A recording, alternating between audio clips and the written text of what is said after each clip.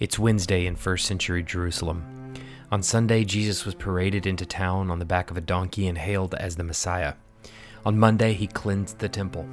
And on Tuesday, he had endless debates with the Jewish authorities that resulted in his pronouncing judgment on the city of Jerusalem yet again for their unbelief. Compared to the previous 3 days, Wednesday seems remarkably calm.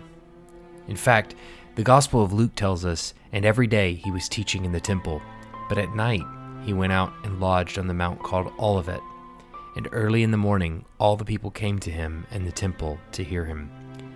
So it seems that both his ministry in Galilee, his miracles, his teaching, and the events of the last couple of days of Holy Week have led to Jesus gaining the attention of many of the people in Jerusalem.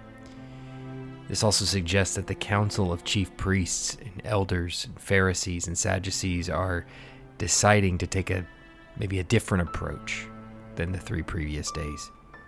On Palm Sunday, they tell him to silence his disciples. On Monday, they're seeking to destroy him. And on Tuesday, they attempt to lay traps for him. But Wednesday, they remain relatively silent. In fact, Matthew, Mark, and Luke all tell us. And after that, no one dared to ask him any more questions. So it raises the question, why did they want to embarrass him anyway? He's healing the sick, the blind, the lame, and in the case of Lazarus, he's raising the dead. Shouldn't that excite them? To answer that question, we need to understand the relationship between the Jewish system of government and Rome. The Jewish council, called the Sanhedrin, was a 71-member body consisting of chief priests that were mostly Sadducees from the extended family of the high priest, scribes, which were mostly Pharisees, and elders, which was a mix of aristocracy in Jerusalem. The 71st member was the high priest. The Sanhedrin was allowed by Rome to control all Jewish internal affairs as a legislative, judicial, and executive body. Now, while it's not total control over the land that they really wanted, it's better than Rome dictating everything about their society. So why do they want to destroy the credibility of Jesus or even kill him? Well, John gives us insight into the internal conversations of the Sanhedrin. What are we to do? For this man performs many signs. If we let him go on like this, everyone will believe in him, and the Romans will come and take away both our place and our nation. The Sanhedrin couldn't risk an insurrection. If the people were to recognize Jesus' authority to raise the dead and heal the blind, then there would be no need for the governance of the Sanhedrin. Rome would then take away the authority of the Sanhedrin, and the Jewish nation would be merely an extension of Rome. Jesus had to be stopped. And since their attempts to destroy his credibility in front of the people had backfired on them, they were forced to come up with another plan. On the Wednesday of the Holy Week, the Sanhedrin gathered at the house of Caiaphas the high priest to discuss what they're going to do. Then the chief priests and the elders of the people plotted together in order to arrest Jesus by stealth and kill him. But they said, "Not during the feast, lest there be an uproar among the people." The Sanhedrin are set on arresting and killing Jesus of Nazareth after the events of Passover so as to avoid any blowback from the people.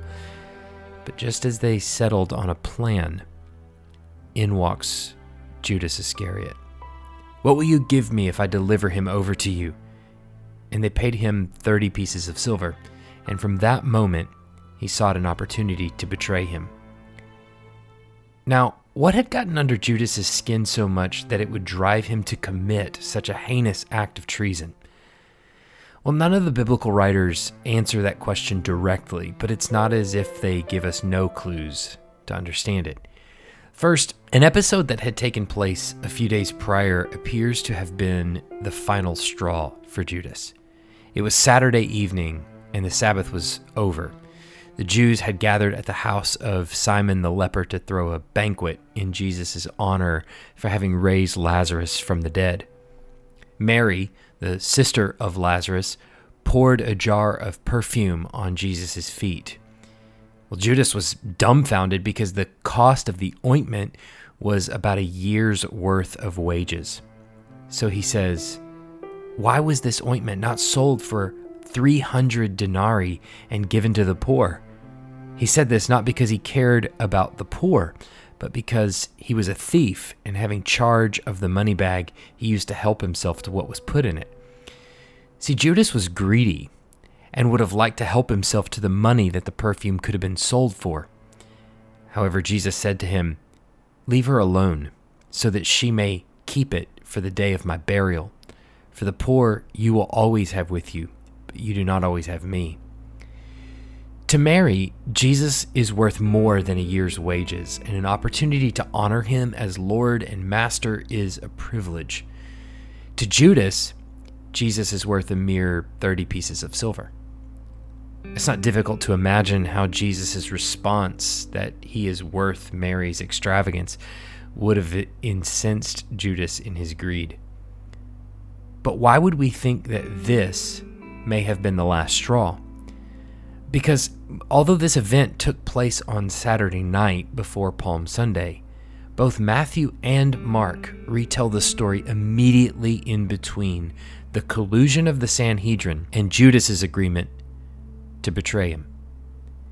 It seems they're making the point that Judas's failure to properly esteem Christ as Lord led ultimately to the worst betrayal in human history. But that's not the only reason for Judas's actions. Luke gives us more spiritual insight into Judas's heart in Luke 22, verse 3. Then Satan entered Judas, called Iscariot. So Satan, preying upon Judas's under-evaluation of Jesus and his over-evaluation of silver, devoured him. The plan was in place for Judas to lead the authorities by night to where he knew Jesus would be, so they could try, convict, and arrange the death of Jesus of Nazareth. As you think about the actions of Judas today, do you properly value Christ? Many are quite willing to have Christ as Savior. Few will acknowledge him as Lord. How is your life spent in service to his kingdom? Is your life characterized by repentance of sin and obedience to his will? Where we have, like Judas, undervalued Christ and overvalued other things in his place, let's confess that sin to him. And what we find is a wonderful Savior who stands ready to forgive.